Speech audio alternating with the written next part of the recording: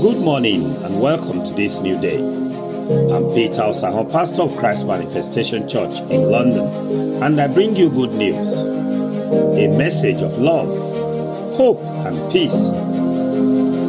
John 17 verse 17 says, Jesus prayed, Father, sanctify them by your truth.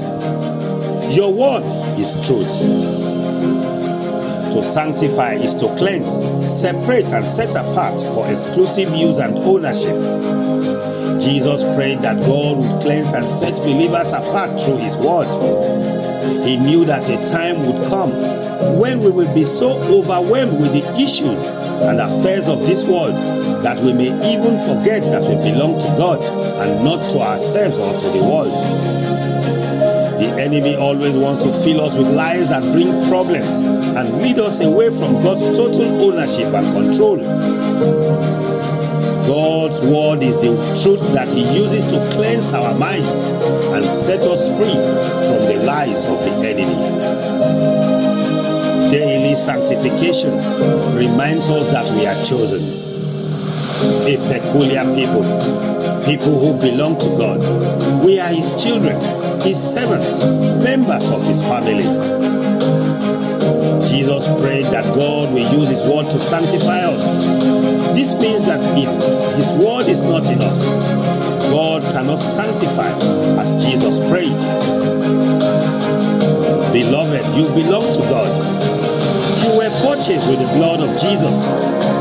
In his family, you have certainty to live and move and have your well-being. Jesus is not here in the physical today, but through his word, God will cleanse you of sin and ungodly ways, attitudes and doctrines that the enemy secretly brings into your mind to lead you away from God's blessing and his will for you.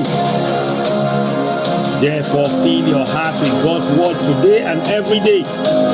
And with it, God will show you that you belong to him. Today I pray, may God's word abound in you greatly.